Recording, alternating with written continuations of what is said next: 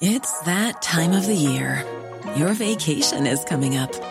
You can already hear the beach waves, feel the warm breeze, relax, and think about work. You really, really want it all to work out while you're away. Monday.com gives you and the team that peace of mind. When all work is on one platform and everyone's in sync, things just flow. Wherever you are, tap the banner to go to Monday.com. Hey, I'm Ryan Reynolds. At Mint Mobile, we like to do the opposite of what Big Wireless does. They charge you a lot, we charge you a little. So naturally, when they announced they'd be raising their prices due to inflation, we decided to deflate our prices due to not hating you. That's right. We're cutting the price of Mint Unlimited from $30 a month to just $15 a month. Give it a try at mintmobile.com/switch. $45 up front for 3 months plus taxes and fees. Promo rate for new customers for limited time. Unlimited more than 40 gigabytes per month. Slows full terms at mintmobile.com. The Late Lunch with Blackstone Motors, Drogheda, Dundalk and Cavan. Order your new 221 Renault today from our extensive Renault range. Guaranteed delivery and low rate APR finance. Visit blackstonemotors.ie.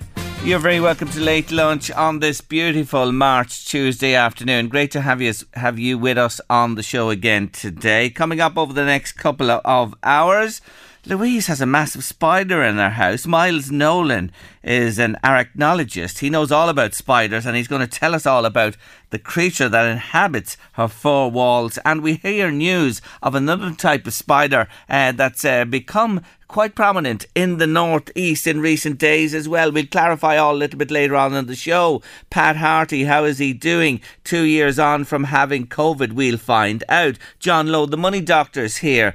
Mortgage rates are on the rise. Interest rates on the rise. What should you do with your mortgage? John advises. I have your number 2 on Tuesday. A cracking song that didn't make it to number 1. And we'll let you know what made the number 1 spot then as well. And if you want to get in touch with us on the show, don't forget the usual numbers: 086 1800 658. WhatsApp or text me directly to the show. The war rages on in Ukraine. It's unbelievable to see what's happening. I never thought I'd see this or believe it could happen again in my lifetime, but it is, and it's shocking. And millions of people are on the move away from the war in Ukraine, staying within the country itself, moving to adjacent nations. And you know, of course, lots of Ukrainian people have come to Ireland, over 10,000 at this stage. And it's great to see the response here at home, making homes and opening up homes to people that are in distress, leaving a war zone. One of those joins me next because she's arrived with her husband in Rathotan, County Meath. And I'm delighted to say hello this afternoon to Natalia Zitarik. Hello, Natalia. Hello. Thank you for joining me on the show today. Tell us about where you come from in Ukraine. You live in a village called Ternopil. Where is that? Is it near Kyiv? Hello, thank you for inviting me to your show. I live with my husband in Kyiv, the capital of Ukraine. My hometown is Ternopil. It's a small town in the western part of Ukraine near Lviv, one of the bigger cities. Yes. So actually we lived in Kyiv, the capital, and we left Kyiv on the first day. We were really lucky to do that on the first day, on the 24th. So you didn't stay at all, like many hundreds of thousands and millions others are trying to hang on in a desperate situation. You got out on day one. Do you mind me asking you living in Kyiv, what did you do there? What did yourself and your husband work at? We worked for logistics companies, both with my husband, just for different logistics company. Okay. So you had nice jobs there, happy in Kyiv, lovely city. Yes, we had a really great life there. We bought an apartment, we bought a car, we had some savings, we had opportunity to travel a few times a year, and we had a lot of plans and really happy life there. And suddenly it's turned upside down by this invasion by the Russian army under the instructions of Putin. Leaving on day one, why did you go immediately? Why did you get out straight away? Because we read the news, and we had kind of same situation in Ukraine in 2014, where people from Donetsk and Lugansk region had to leave their places, had to leave their houses and go somewhere else. And I have a friend who lived in Donetsk, and she has to leave her home and just go to different city because of the war. And we knew that Russia can do just the same. And we decided to leave Kiev immediately because we were afraid that he will start bombing Kiev in the evening or during the night. And it was really good decision to leave because actually a lot of my friends who stayed there for the 25th and next day, they just spent the whole night and whole day in shelter. They had to get down underground to avoid the bombing raids. Yes, we woke up in the morning because our friend called us and told that please hurry up and leave Kiev because war has been started. So first few hours we still stay in Kiev, but around 1 p.m. We saw the helicopters. We saw the news that Russian helicopters started to bomb a city near Kiev, like 20 kilometers away, 30 kilometers away, and they were really close. And then we decided to leave. What did you bring with you? I just bring the small backpack with 2 trousers, 2 sweaters, just some cosmetics, and that's all. Our documents and some money. You left everything else behind in the apartment? We just left everything in Kiev. And did you take your car as you made your journey from Kiev? Our friends had cars, and we left using their car. So your car is still there as well? Yes. So you left literally with a bag each with just the minimum of possessions, clothes to put on your back and nothing else? When we came here to Ireland, my sister was really nice because we went for shopping, we buy some clothes because I really didn't have anything.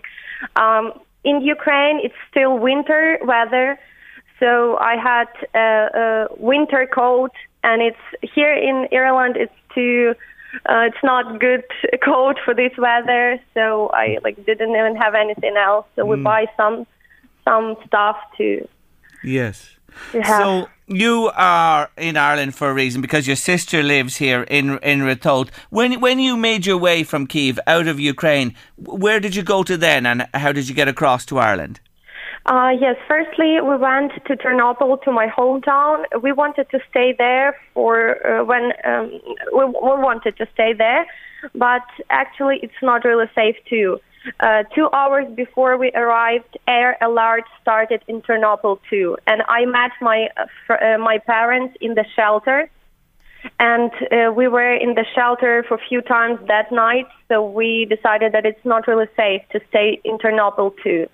My husband is from Moldova. He was born in Moldova, but he's living in Ukraine for 12 years. He was studying there. He had a job there, and all our life was in Kiev.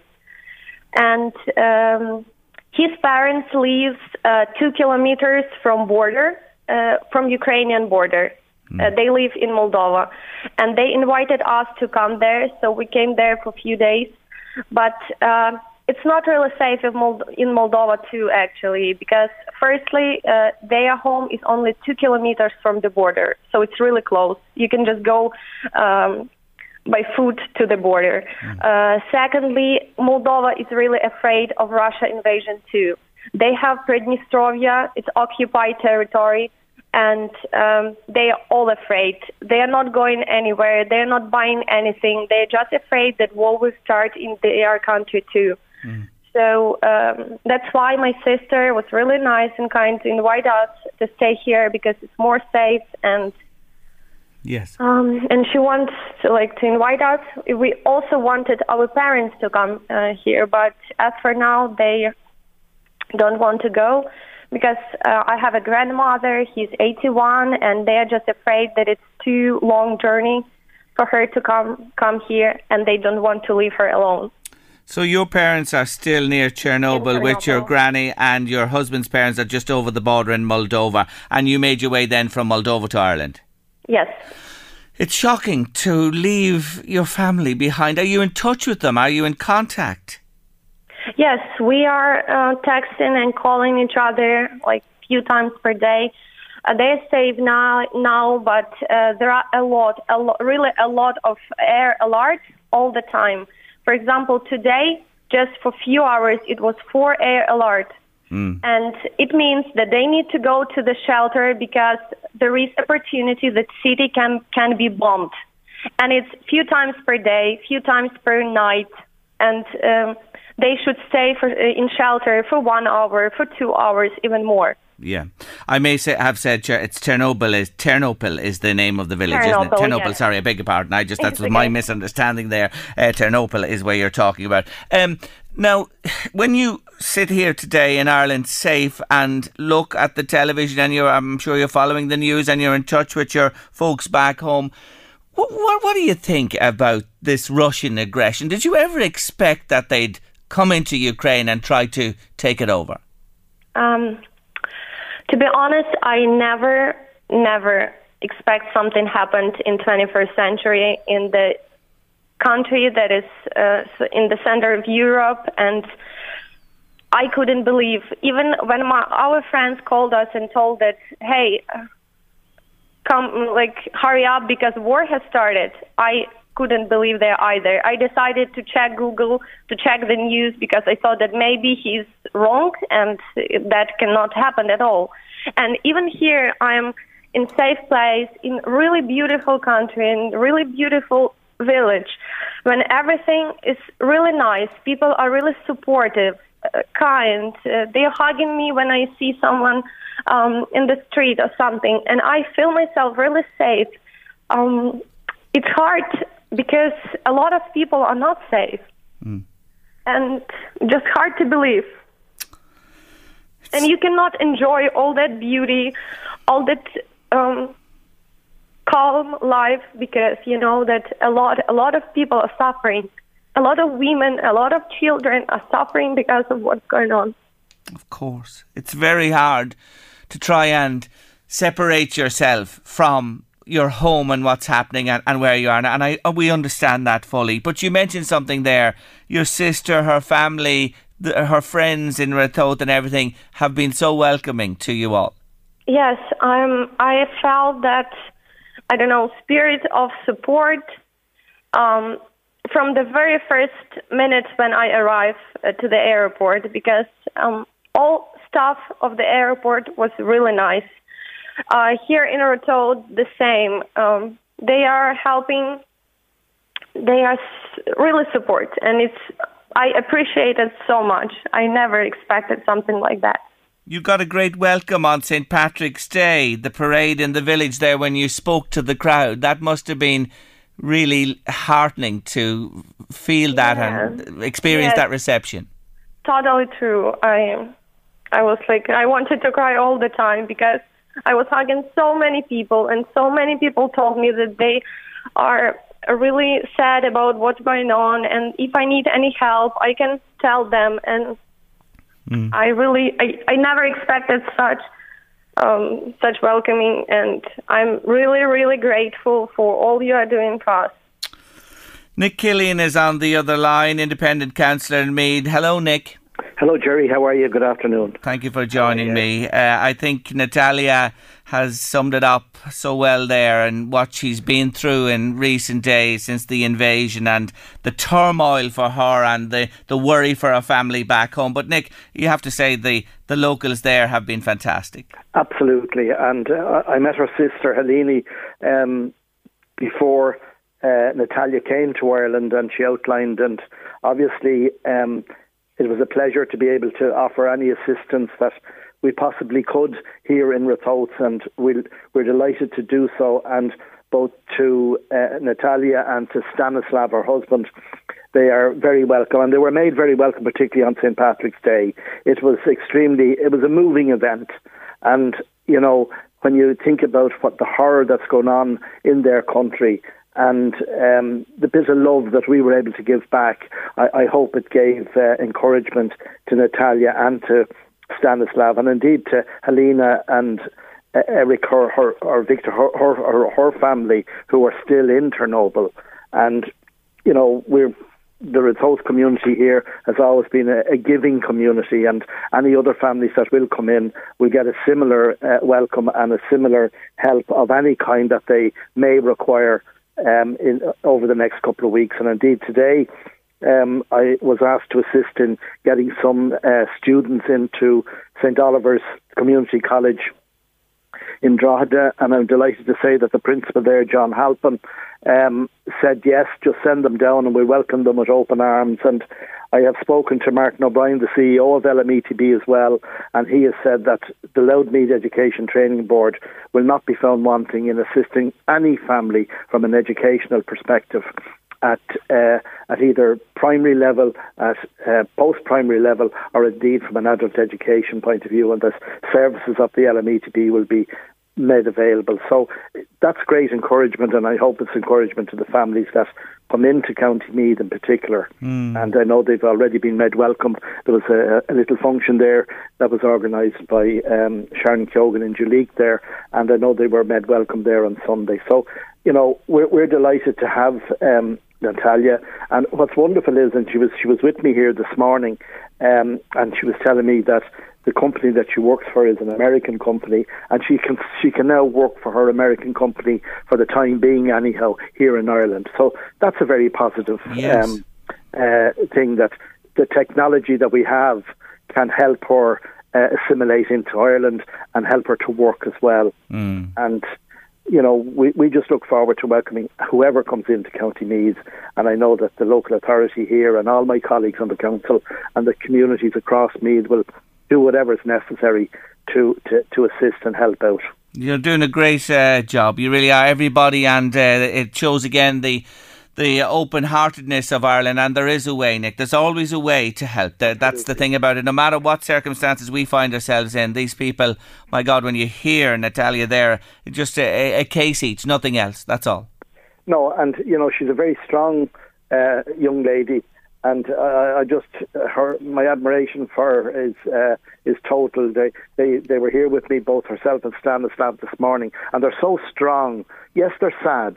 The sadness is in their eyes. You can see it.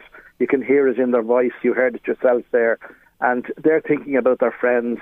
They're thinking about their parents. They're thinking about their grandparents. You know, we really don't, I suppose, we don't fully understand what that feeling is like. No, that's true. That's true, Nick. So well said. Nick, I'll just go back to Natalia for a moment. Natalia is still there. I'm sure your hope is that this war will end soon, and that you will return to your homeland, Ukraine, one day. Yes. We really want to go home. Really want to go back to Ukraine, to our life, and to help our country to rebuild our country from all that consequences we have now. But I believe that we will get just stronger, and everything would be better, for sure. You've put up a remarkable resistance, haven't you? Your people, the bravery, the determination. You know, I think people thought that you'd be just rolled over. Not a chance. Yes. I always knew that people of Ukraine are really strong, but I also couldn't even imagine how really strong they are and how they fight for their freedom, for their life. They have to. They have no other choice. They want their freedoms to remain. They don't want to be part of something that doesn't allow them express themselves freely, or, you know, to go about their lives freely. We all understand that. That's why you're in this country. We treasure our freedom, and I know the Ukrainian people do too. And please God, sooner rather than later, I say it again, the guns will fall silent, the bombs will stop dropping, and that this war will come to an end, and that Ukraine will be restored as an independent, free nation sooner rather than later. You're in great hands in County Meath. I wish you well, and thank you for telling us your story on the show today, Natalia. Thank you so much, and thank you, Nick, for all the help we got from you. We appreciate it so much. You're very welcome. Nick, thank you for joining us too, and thank you for to all the people there for all you're doing, and in the northeast and right round the country as well. Thank you both very much indeed. Take care. Bye. Thank you. Bye. Bye. That's Natalia Jitterik there and Nick Killian, who's involved in the relocation process there. And I said, what an open heart this country has. What generosity of spirit we have as well. It's a wonderful thing in the Irish people. And please God, people will feel a little bit at home here, even though, as you heard there, they are so worried and so concerned about their loved ones back in the Ukraine, and understandably so. I may be mistaken, but I think he'll put me right anyway. But since we've been talking on this show, The Late Lunch, which is many moons now, I don't think we ever spoke in the context of interest rates rising. Money Dr. John Lowe, am I right? You're absolutely right. Good afternoon, Jerry. Nice to talk to you again. Yeah, absolutely right, Jerry. It's only been like since 2008 when the ECB rate went to 0%. We're still there. So this is the first time that interest rates on a fixed rate certainly have started to rise. That ECB rate of 0%, but is still there. It's still zero. They haven't raised that rate yet, and probably not likely to, by the way, in the next year or two. But as you know, with inflation going on and with all that's happening, unfortunately, in the Ukraine and worldwide, energy costs going up, everything's going up, inflation's gone up. Some of the fixed rates are now starting to move on the mortgage front, yeah. Yeah, and that's why you're with me today, because I've been having a gander through the variable and fixed rates today. What do you say in a general sense? You do say there to me that you don't think the ECB will move in the short to medium term. So are you saying to people, if you're on variable, continue along? No, because where the real benefit is those fixed rates, because standard variable rates, which is the ECB rate, it can be dictated by the banks, and as you can obviously discover that each bank have a different standard variable rate to the next. So you can be paying even historical standard variable rates. You could find yourself paying 3.5% or maybe more. A lot of people, apathy reigns and they don't bother looking at the rates that they're paying. But I would challenge all of your listeners, if they're on a standard variable rate, go and find out what it is. And if it is over 3%, then you can make a real killing. You can make a real saving. Yes, and I just looked at ICS, from what I saw today, have the lowest variable at 2.45, but it goes up to 3.35 and beyond, John, on variable. Yeah, because again, it's the lower the percentage you're borrowing on the value of the property, the lower the rate. It's like the fixed rates. Like you mentioned, 1.95. 1.95% is Avon money, but you have to be borrowing 60% or less. So you don't go to Avon money with a 90% requirement. Yes, and I saw that Avon money on the fixed, coming to the fixed now, 7 year. They have a 7, 5, and 4 and 3 year rate, all at 1.9, but it's 60%, as you say, loan to value. Yeah, and there's very few people who have that, except, those maybe historically who got mortgages, 15, 20 years ago. So the more practical ones then would be on the fixed, EBS 2.1, AIB 2.15. Yeah. I mean, again, if I was a young first-time borrower and you're looking at 90% rates, I would be because of the uncertainty at the moment in the world, I would be looking to fix that maybe for 3 years. You can get like 2.45%. Or maybe slightly better, depending on your, if you're a BER rated property. At the same time, I wouldn't be that interested in a standard variable rate because of the volatility of that rate. I mean, things can just suddenly change. So your recommendation today, number one, look at the rate you're paying and the type of mortgage you're on, whether it's variable or fixed. Can you move from one fixed provider of the mortgage to another? No, you generally, if there's a fixed rate, that you're on a fixed rate, you normally pay a penalty to get out of it. Although some of the lenders waive that now at the moment. Some of them have started to waive the fixed rate, and as long as you stay with them. Okay. But if you're going to another competitor, yes, they're going to levy a charge on you. But remember that if you find that you're on a standard variable rate and say you're over 3%, then the two other things that you've got to bear in mind, three things actually. One is, have you still got the ability to be able to warrant that mortgage? So you look at your income. So your joint income, 3.5 times whatever that mortgage is what you need. And if one of you, for instance, like a couple of years ago, decided to stop working financially and stay at home and mind children, for instance, that would impact on your ability to swap it to another lender. The second thing then is your credit history.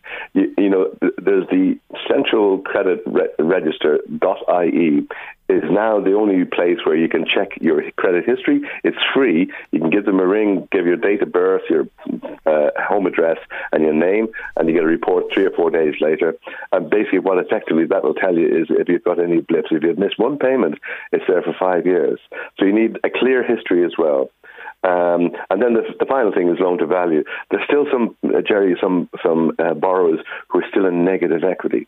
So they own more than they actually in the value of the property is than the value. Yes. So you need to be 80%. If you're switching your mortgage, 80% is the max you can swap over. Okay, and that's very important to keep in mind. Yeah. What about the whole area of solicitors' fees and auctioneers' fees who value properties when you're switching that? You've got to take those into account as well, don't you? Oh, absolutely. There's a general kind of norm of 1% plus VAT plus outlay for solicitors. But I always say go and shop around. I mean, it is really, you will get some. It's the same. Conveyancing is the same from one solicitor to the next. So really, it depends on how much it's going to cost. That you should dictate whether that solicitor gets the business or not. That's number one. I think you can get, especially for a new property or if it's a first-time borrower, you could get up to 0.5% or even slightly less, 0.5% plus VAT plus outlay. So on the estate agency, again, it's also about shopping around. It's also about negotiating because I think they'll quote 1.25%, maybe 1.5%, but you can get them below 1% in some cases, and it just depends how eager you are to sell your property. That'll probably dictate what you accept. Yes. Now, that you're saying there is in the context of, say, somebody taking out a mortgage for the first time on a new property. When you switch, do you have to involve your solicitor or an auctioneer to value the house? Absolutely. Yeah. You have to get a solicitor involved anytime you're tinkering with your property, like switching or buying or selling. You have to involve a solicitor. There's a question there. You can switch from a variable to a fixed. No, that's not an issue. That's open to you. You can do that at any stage. Absolutely, and there's no cost in that. It's just a question of getting the best fixed rate that suits your particular circumstances. Some people, Jerry, they want a long term, so they get over this war, get over everything, and hopefully by the end of the term, things will be back to a little bit of normality. What happens? Somebody wants to know when the term ends, the term of the fixed. Where are you then? Well, you're still with the same institution, and they will automatically put you onto their standard variable rate. And again, it won't be the one that's been advertised. It'll be their old one, which is going to be probably about 1% more. But you have the option to stay with them and get offered whatever their fixed rate option is. There was a time, Jerry, a couple of years ago when the lenders, when you came off a fixed rate and you go onto that standard variable rate, they would send out a new suite of fixed rates, but they were nothing like the ones they were offering new customers. And now some of those banks have actually matched that same new offer for new customers. So there's little discrimination now at the moment. But they will offer you a fixed rate. But if it's not good enough, you move. It's as simple as that. I was talking to somebody recently who attempted to switch from one provider to another. This was just in a social conversation, and he said to me, not a chance. They would get bogged down in administration, paperwork, document, and to be honest with you, at the end of the day, they threw their hat at it, John. Yeah, I can understand that because there is unfortunately some administration involved. You have to get 6 month statements. You need your ID, proof of identity, your PPS number. Plus, you then need 3 months salary slips, status inquiry form, and just to make sure your good name is still intact, a report. So all of that has to be done. But, it's worth it to go through that, because most of the paper, if you go through an intermediary like ourselves, we do most of that work free. We just ask you for things. We don't actually get the client to do all that. They supply us the information, we do it. But it's really pain-free. It takes a while. I mean, every single lender, Jerry, at the moment is having a problem with administration. The staff who are working from home, for instance, they don't have the files with them, obviously, at home. It takes like maybe 2 or 3 weeks just to get an application that was sent in to be looked at, let alone approved. Just to be looked at, it could take 2 or 3 weeks. So there's a lot of delays at the moment with some of those lenders, and that leads again to frustrations on the part of the people who are looking for kind of immediate answers. And John, don't forget the savers. I'm reminded by a listener here. What about interest rates for savers? Any light on the horizon there, John, says a listener? Oh, I don't think so, no. And I think the long-term thing will be still low interest rates. I mean, the credit unions at the moment, they're paying negative interest to the banks. AIB are charging 0.65 and Bank of Ireland are charging 0.4% to the credit unions for their surplus funds. So that hasn't yet. I think I made a comment with one of the lotto winners, 30.9 million that they won, that they were going to have a real problem. First of all, finding the bank who would take it, and secondly, finding the bank who would take it and not charge them. Yes, isn't it amazing to think of that in the context of a massive win like that?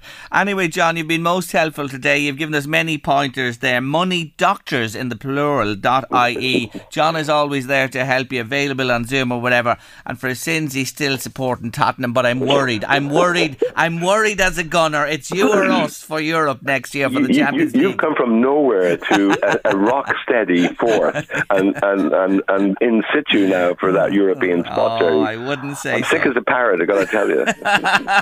No, don't despair on Conte. He's a brilliant tactician. It's not over yet, and the fat lady has a long way to go before she sings. John, lovely to talk to you as always. Thank you, Jerry. Good afternoon. Bye-bye. John Lowe there, the Money Doctor, moneydoctors.ie. Just if you are switching there, as he said there himself, if you're involved in it on your own, but people like John, who's an independent advisor, can help with all that heavy paperwork, etc., just to keep that in mind. But fixed, well, it looks like the option at the moment. 1.95 with Avant Money, AIB 2.15, EBS 2.1, and you can check all that out online for sure.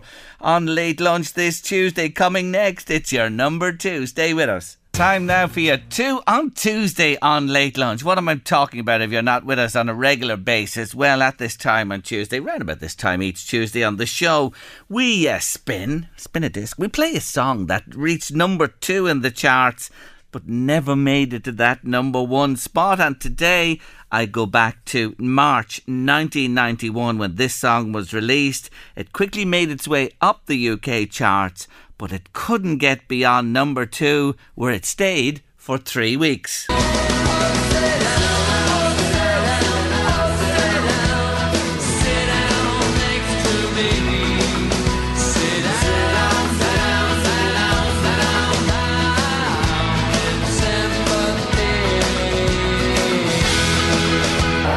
James and Sit Down.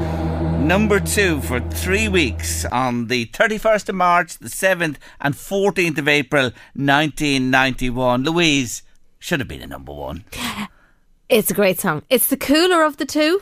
It is the cooler of the two, because we're going to tell you now what kept it off number 1. You love this number 1. I think this number 1 deserved to be number 1. Well, the number 1 we're going to hear that prevented Sit Down make it to number 1, when I'll tell you this about it, I never realised this, it was at number 1 for 5 weeks. It was there a week before Sit Down hit number 2, and it remained there a week after. So 5 weeks in total it was at number 1 in the charts. Will we let them hear it? Mm-hmm. Go on, give it a spin there. We'll have a listen. The same as all the rest, I am the one and only.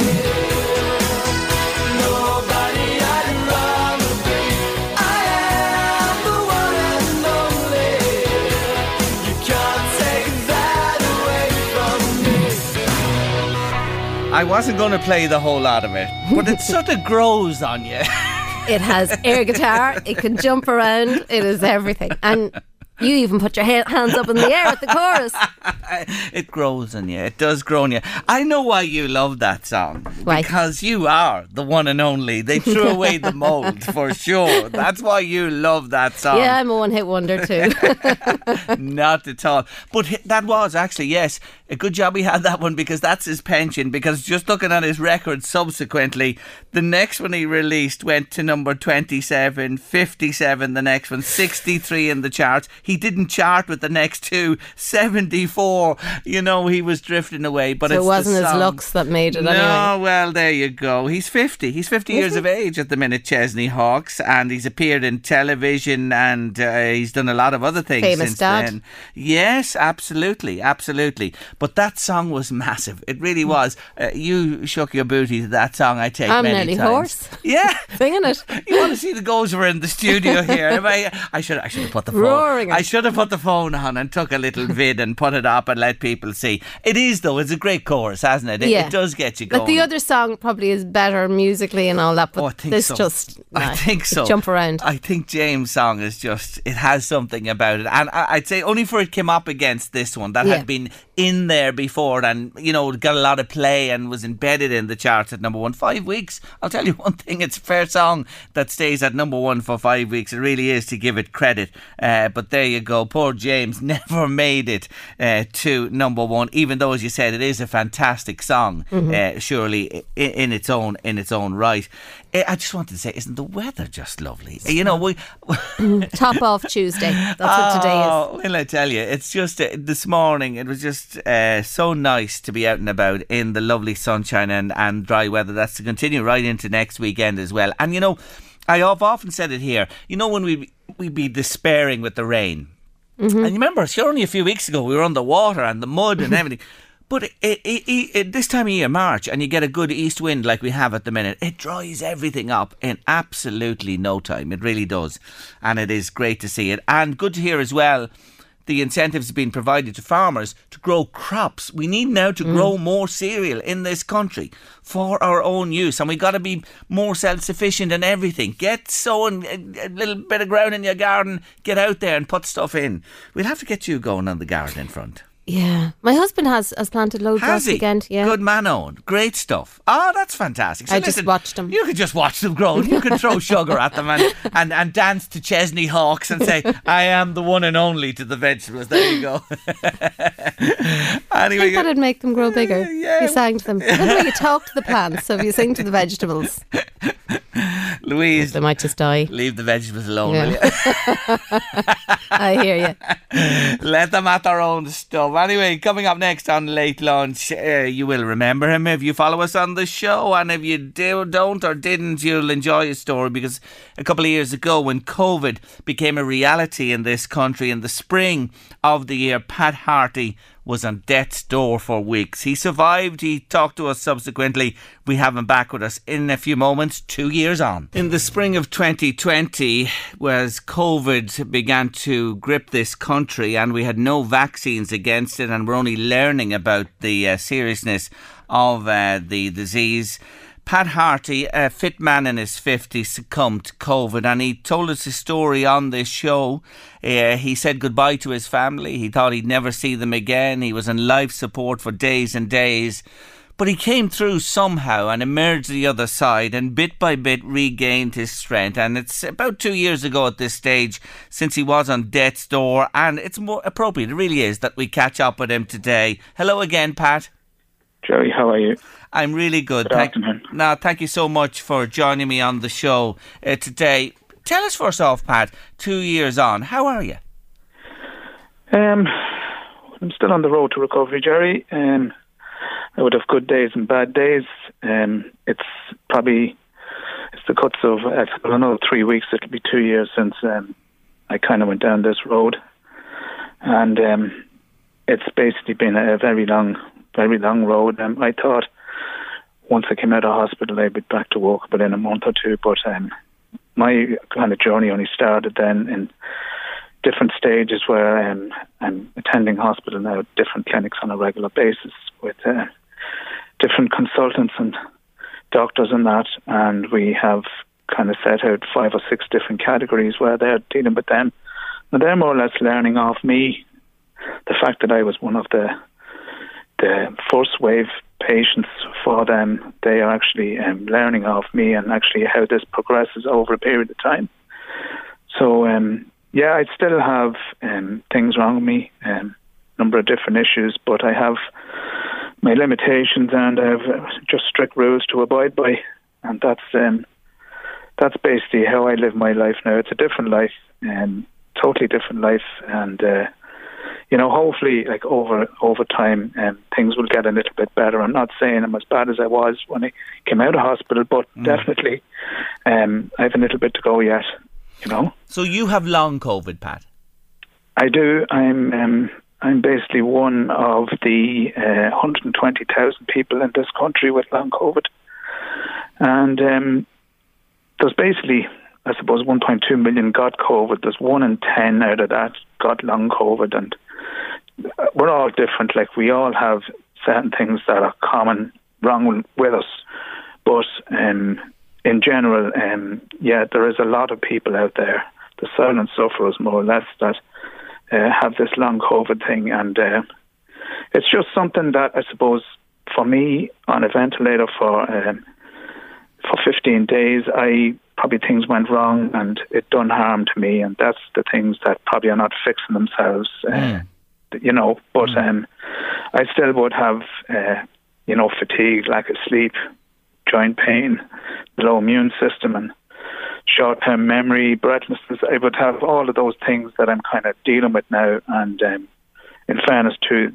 everybody above in the Lords, they're doing a great job and trying to keep me on track. But that's currently the situation, Jerry. It's a lot of things to deal with, Pat. When you mentioned about 5 or 6 things there that are really debilitating, and even one of them would be a challenge to any of us in the full of our health.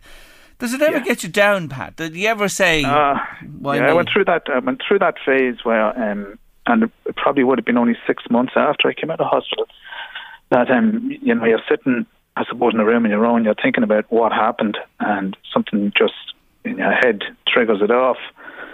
And I went down a road of a kind of a dark place really for a while, but I got out of it, and I would be generally a positive person. So it's really entirely up to the individual at the end of the day how you pull yourself out of it, So I just do things in a different way, and I walk my day around what I have and what I can do. Yeah. And that's just basically it. I probably am only half the person I was, but I make the most of the 50% as opposed to the glass half full scenario, Pat, I take it you're not back at work? No. Oh, I'm not back at work. My day, I suppose, my energy level in the day is only about 30 or 40% of what you would have after a night's sleep. So I have to more or less kind of divide that energy around what I'm doing in the day, and if I use it up all in the morning, I'm in bed in the evening and the afternoon, so I have to kind of break up my day in a certain way. So I suppose I go for maybe a 10 or 15 minute walk. That's as far as I go. Like, I wouldn't have ventured now down the town, or I wouldn't have been general crowds or anything like that. I would have kind of spent most of the last 2 years now in and around this area. Keeping yourself to yourself, social life, that type of thing, no? No holidays, no social life, no nothing. No, I wouldn't have dabbled in it simply because I'm putting myself at risk. Yeah. And the days we're living in now, I know, society has to move forward, but I have to think of myself, and that's more or less where we are now with COVID-19. Every individual has to think of themselves. I just, the way I look at things, everybody has COVID to me still, and I have to mind myself. If I just take a wrong road or get mixed up with the wrong situation or scenario, I'm in trouble, I could be in serious trouble. Yeah. So I just have my limitations, and that's just the way it is. You know them, and you live within those parameters as well, and it's not easy. It is not easy. I hear what you're saying to us. The other thing is, Pat, just on a general sense, having had COVID, did you have the vaccinations? I did. I had all vaccinations, and I had boosters, and being vulnerable, I suppose that would be highlighted to me through my GP and that, and there is supposed to be talks of another one coming up maybe in June or July, but yes, absolutely. To be honest with you, the most important measure by a mile is to have your vaccinations and to be boosted. Yeah. It's proven that the conversion of the hospitalisations in ICU are lower due to the vaccine protection, And current numbers, I suppose, in hospital at the moment, the ones that are suffering, a third of the people in ICU now haven't had their vaccination. So it's the writing's on the wall. If you don't do what you're supposed to do or asked to do, you're just putting yourself at risk. Yeah. And certainly at this around this time, where COVID now has a free run. Really, there's no barriers there. It can walk its way around a lot easier now. There's no social distancing or maybe hand sanitizing, so it's kind of everyone for themselves, Jerry. Yeah, and that is a well-made point, because that is the way it is, Pat. Now, some people are still cautious, and we're hearing word today that, the INMO are asking again for masks to be reintroduced to remind people again, because we see the numbers even since St. Patrick's Day, 64,000 cases since the 17th of March. Yeah, that's frightening. That's back to, I suppose, middle of last year kind of numbers and that's only 64,000 cases of what we know of. Yes. I'd say you could double that maybe. And Pat, you hear this yourself, we hear it here. There are people getting COVID all over the place at the moment, and people getting it for a second and third time as well. Correct, yeah. And it's a worry. It has to be a worry, and I think maybe we should all take personal responsibility. You're right, the regulations are, the impositions are gone, but it comes back to every one of us, and you do it yourself. You just told us about it. It does, yeah. Well, the age groups out there that, they know themselves who are vulnerable, certainly over 60s or into 70s, they are certainly vulnerable, but the biggest, I suppose, barrier you can have is the expert vaccination and the booster. I've just realised there, even in the last 6 months, that, people that are kind of close to me and my kind of circle of friends, they are getting it now. And it's more or less everyone's getting it. Anybody who didn't get it is getting it. But the fact, I think, that even though the virus itself is kind of watered down, it seems to be spreading more faster and more infectious, and this new one now that I just heard Professor Luke O'Neill talking about it there this morning, and he reckons everyone will probably get this new variant now of Omicron, because it can travel so fast. Yes. And, if you're in the wrong environment, and I'm not knocking, I'm all for moving forward and getting society back up and running again, but I think in certain degrees that the restrictions that were lifted in face masks and that, I think they were taken, they came in too quick in certain areas, and for that, if that new Omicron variant comes on board, it will travel faster, and certainly, as I said, you need your vaccination and your booster. If you haven't got them, you could be in trouble. Yeah. You mightn't get it as bad as I got it, but you'll still get it, bad enough. And Pat, just for yourself, people, you hear it still, and you heard it quite a lot during the worst days of COVID, that, some people said, look, this is a farce, really. It's a conspiracy. It's not real. It's not that dangerous. It's like a flu. Well, you're an example, and many others, that certainly isn't the case, or hasn't been, or won't be. No, it's, I suppose, COVID-19 is not a physical disease. It's not a cut in the face. It's not a broken arm. It's inside you. You can't see it. It's something that travels around you. I had it probably 2 weeks before I realised that I was in trouble, and I had no symptoms. Like, I suppose constantly during the time I was in hospital, and I have to say that the nurses, doctors, and everything were brilliant in the hospital, but they were always on to me about how bad it was going to get. Like, even from the wave 1 to wave 3, I was probably in a very bad situation, in a bad wave. But like, the hospitals are currently now a reservoir for this COVID. It's actually dangerous to go into a hospital now. You have a better chance of getting it in a hospital than you would walking down the street, But like, as you said, yeah, it's one of those things. It's like, I suppose people nowadays, the fact that on the 28th of February, like, restrictions were lifted and all of that, if you don't actually know anybody who got it real bad, you're probably saying to yourself, what's all the talk about? I didn't get it. If I did get it, it was only mild, it was only like a flu. But there's a certain quantity of people out there like myself that would have witnessed it and got it, and they have their story to tell. Yeah. But like, as time goes on, you know yourself, it's old news. Yeah. It's old news. Yeah, but it's important news to remind people of, and that's why you join us today, almost 2 years on from you got it, and to tell people that you are still dealing with this, not back at work. Life has changed, as you said, immeasurably for you, but on you soldier, Pat, with the support of the people, the medical professions as well with you, and you have an important message to deliver, which you've delivered to us today. Look, I just want to say hello to you, wish you well, and continued success on that road to full recovery, Pat. Thanks, Jerry. Thanks, appreciate that. Not at all. Thanks very much. Thank you very much for joining me on the show. Take care of yourself. Okay. A remarkable man there, Pat Harty, who teetered on the brink of life and death a couple of years ago.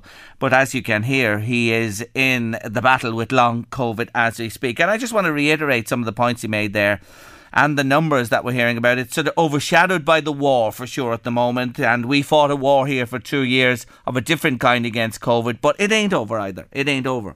And to be honest with you, I say to everybody, it's our own now personal responsibility to take care of ourselves and others, vulnerable people who are in our midst, and that's very important to keep in mind. You're with Late Lunch on LMFM Radio. Back with you in a moment.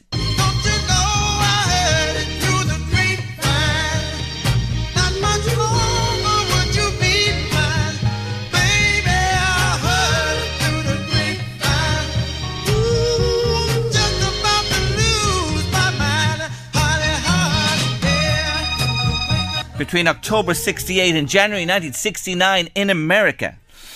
But that song was originally recorded by Gladys Knight and the Pips, released in September 67, made it to number 2 on the Billboard Top 100, number 1 on the R&B charts, and was also a version recorded by the Miracles in 68 as well. But it is synonymous, of course, with Mr. Marvin Gaye, Motown's biggest hit from the man himself.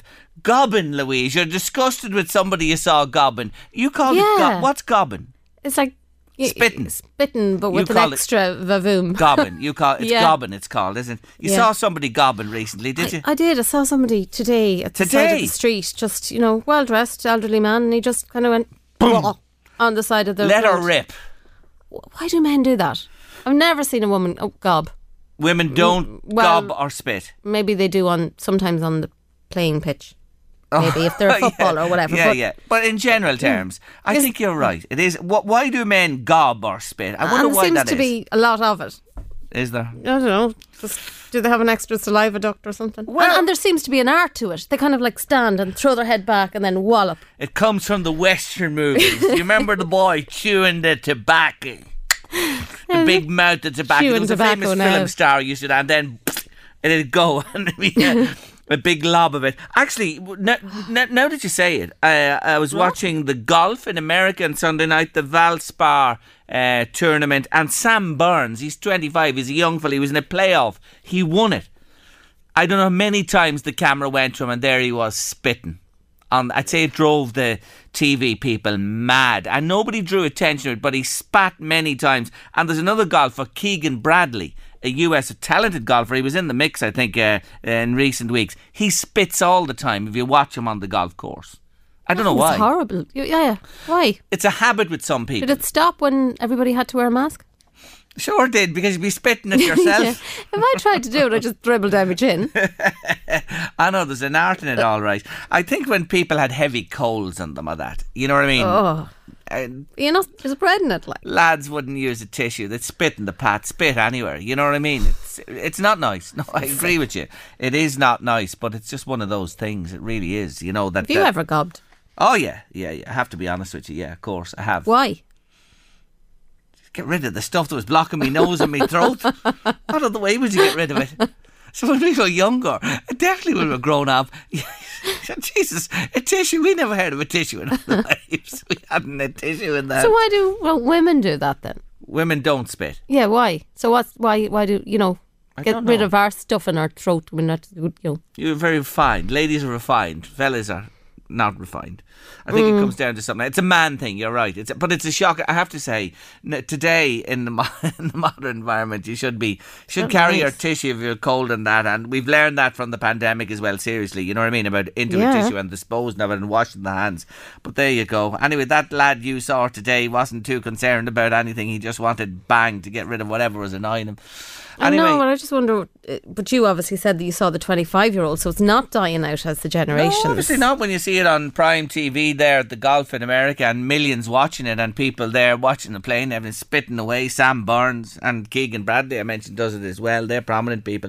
And you'll see it in football matches. You will see, I suppose you can understand football matches with all the exercise. Along. Yeah. But anyway, is it a man thing? Is gobbing a man thing? It is, isn't it? Yeah. It is. I think we've decided that anyway. We don't need any help on that one from anyone out there. Now, my soundtrack this week comes from The Commitments. And did you know, we're a bit of local interest here, that the Corrs, all three girls and Jim, auditioned for parts in the movie? Yes, they did indeed. And they secured small roles, but it ironically paved the way for their own success as the movie's musical coordinator John Hughes spotted their talent and potential, took on to manage them, and of course the rest is history. Meanwhile, 1,500 people auditioned for the various roles at the Mansion House in Dublin. Eventually the main parts were handed out. Andrew Strong played headbanger Deco Cuff. Robert Arkins was the brains behind the concept of the R&B group Jimmy Rabbit. Angeline Ball, Maria Doyle and Brona Gallagher delivered the vocals as Imelda, Natalie and Bernie. And we couldn't leave out Johnny Murphy as Joey the Lips Fagan. And of course, the wonderful Colin Meaney was there too. He played Mr. Rabbit. Yes, such a lineup. Stars who've gone on to greater things and well-known faces and voices since the movie was released. And of course, I'm concentrating on the soundtrack of the movie this week and picking a song each day from it. And for today, Tuesday, here's a classic from the soundtrack, originally released in 1965 by a man central to the story. Yes, the one and only Wilson Pickett. I'm gonna wait till the midnight hour when there's no one else around. I'm gonna take you, girl, and hold you and do all the things I told you in the midnight hour.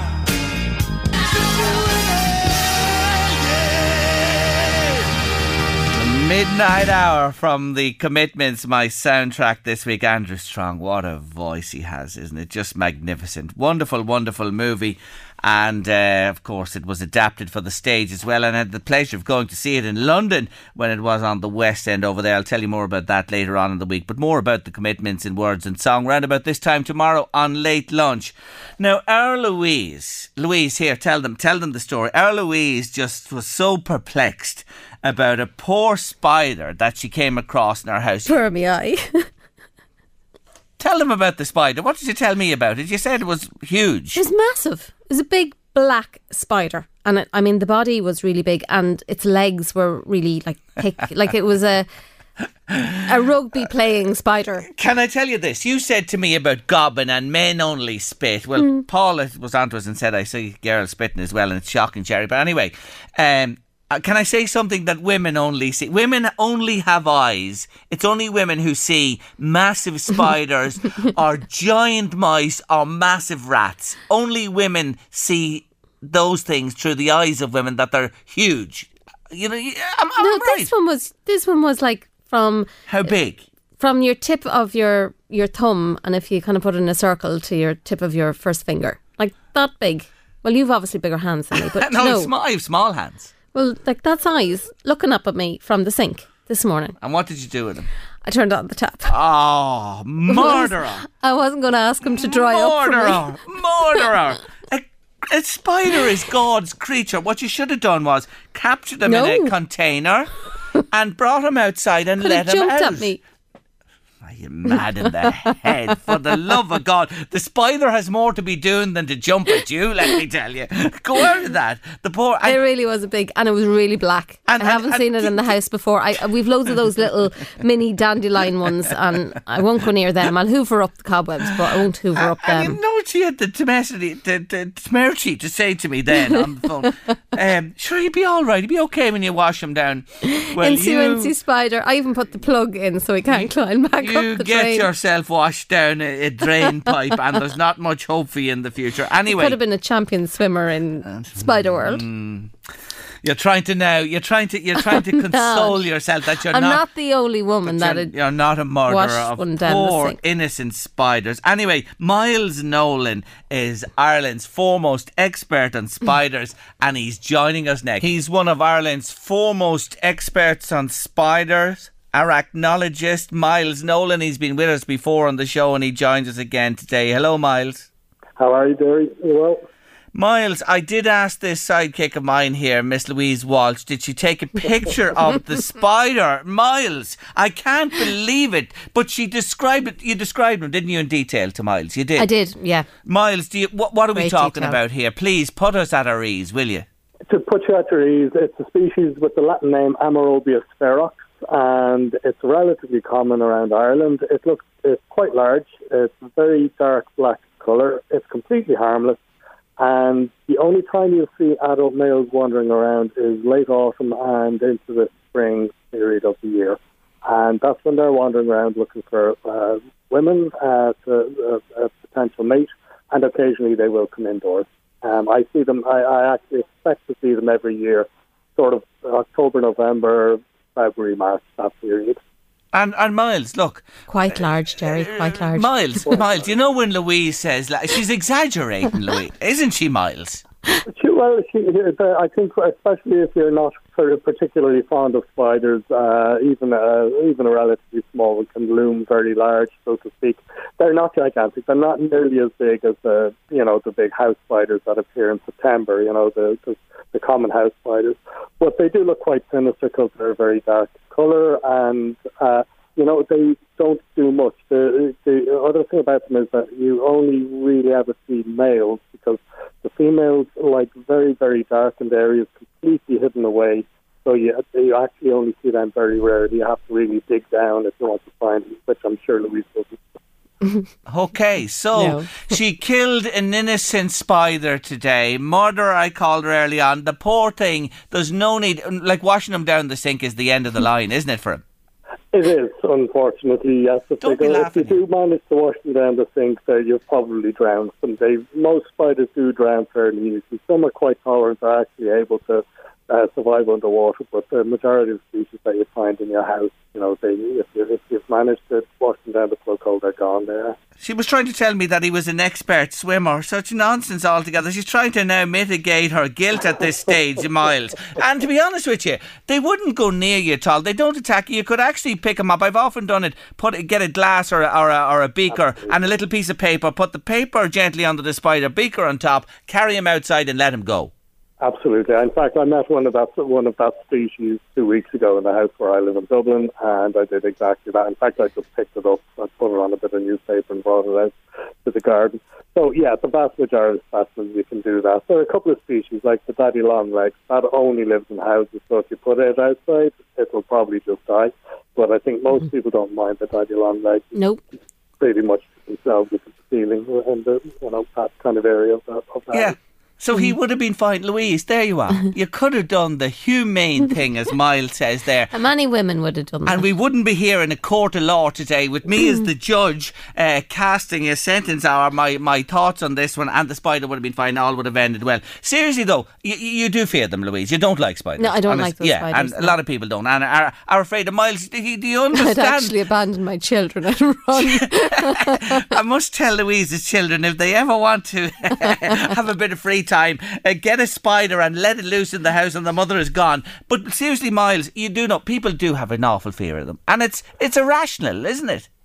It is, but people have irrational fears of many things, and I think a lot of these things are picked up when you're fairly young. It doesn't necessarily mean your parents were afraid of them, but when you're very young, you only might have to have one kind of negative encounter, and that sort of turns the switch in your head, and it stays with you for a long period of time.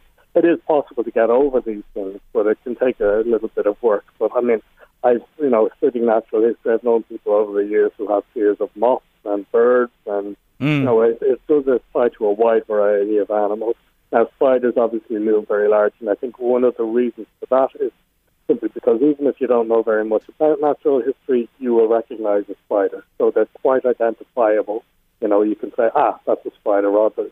Whereas, everyone knows what a wasp looks like, but they might not know that there are a couple of thousand other species of much smaller wasps in Ireland. They won't even recognise that they're wasps. With spiders, it's always a spider, so you can point your finger at it and say, I don't like you. Now, do you hear that, Louise? Are you listening to that man giving you his sound expert advice? I will do that the next time from about a mile away. Miles, we also had a picture sent to us, and I'm familiar with this, and it is a false widow spider. That's the only spider that does actually give you a nip. Well, it can give you a nip. There's a few species around that can give you a nip, but even the false widow is very reluctant to do that. And what generally happens is, occasionally a specimen or a spider might, if it's indoors, it might be tucked away somewhere, it gets disturbed. If you press against it accidentally with your hand or something like that, it'll react in the same way as all of us, and it'll bite, Now, it doesn't mean it always bites, but the false widow, as you say, it does have rather a strong venom, and occasionally someone can have quite a strong reaction to that venom, and of course then we get all the headlines about how we're all going to be murdered by the spiders, which of course isn't true. But look, they don't go out to attack you or bite you. That's basically what you're saying to me today. No, not at all. They simply don't. I mean, it's something, again, I've noticed over I keep an eye on these things kind of. So at this time of year, you get a few of the false widow specimens wandering around because they've been quite dormant over the winter, and they might have tucked themselves away. Now they're kind of waking up and wandering around a bit. So I have seen one or two around. They will find a niche or a nook or cranny to set a web, and then you won't see them again until later in the year, when they might be mobile again in later. But they are, like I say, definitely, and they're not out to get you. So even if you do run into one of them in your house, the best thing you can do is do the trick with a bit of paper and the beaker, yes, pop them outdoors, Good on you, Miles. Listen, thanks for joining us today. I always appreciate your time. Thank you so much. Take care of yourself. Bye-bye. That's Miles Nolan there. Now, are you listening, young one? Yeah. Next time, you know what to do. The beaker and the paper. You stop gobbing and I'll stop washing spiders down the sink. Deal. Done. Wednesday on Late Lunch, Brian Nolan is with us, an expert in end-of-life care, with a story of bad care at end of life. Liz O'Kane is back. She's a new qualification. Kieran Fleming, A Trucker's Life, and Gavin Ring, Tenor, all coming up on your Late Lunch tomorrow afternoon. Eddie Caffrey's coming next with The Drive, but this evening we leave you in the company of the man in court at the moment about its lyrics. It's Mr. Ed Sheeran. See you for midweek Late Lunch, 1:30 tomorrow. Every time you come around, you know I can't say no. Every time the sun goes down, I let you take control. The Late Lunch with Blackstone Motors, Drogheda, Dundalk and Cavan. Order your new 221 Renault today from our extensive Renault range. Guaranteed delivery and low rate APR finance. Visit blackstonemotors.ie. Life is full of awesome what-ifs, and some not so much, like unexpected medical costs. That's why United Healthcare provides Health Protector Guard fixed indemnity insurance plans to supplement your primary plan and help manage out-of-pocket costs. Learn more at uh1.com. It's that time of the year. Your vacation is coming up. You can already hear the beach waves, feel the warm breeze, relax, and think about work. You really, really want it all to work out while you're away. Monday.com gives you and the team that peace of mind. When all work is on one platform and everyone's in sync, things just flow. Wherever you are, tap the banner to go to Monday.com. Ryan Reynolds here from Mint Mobile. With the price of just about everything going up during inflation, we thought we'd bring our prices down. So to help us, we brought in a reverse auctioneer, which is apparently a thing.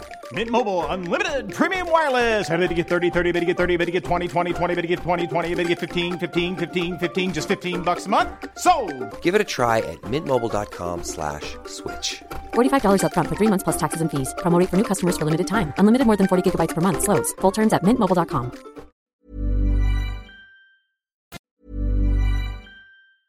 Planning for your next trip?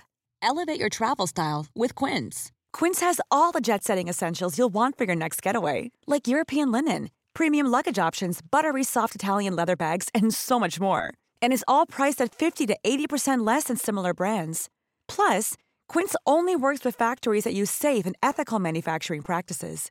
Pack your bags with high-quality essentials you'll be wearing for vacations to come with Quince. Go to quince.com/pack for free shipping and 365-day returns. When you need mealtime inspiration, it's worth shopping Kroger, where you'll find over 30,000 mouth-watering choices that excite your inner foodie. And no matter what tasty choice you make, you'll enjoy our everyday low prices, plus extra ways to save, like digital coupons worth over $600 each week. You can also save up to $1 off per gallon at the pump with fuel points. More savings and more inspiring flavors make shopping Kroger worth it every time. Kroger, fresh for everyone. Fuel restrictions apply.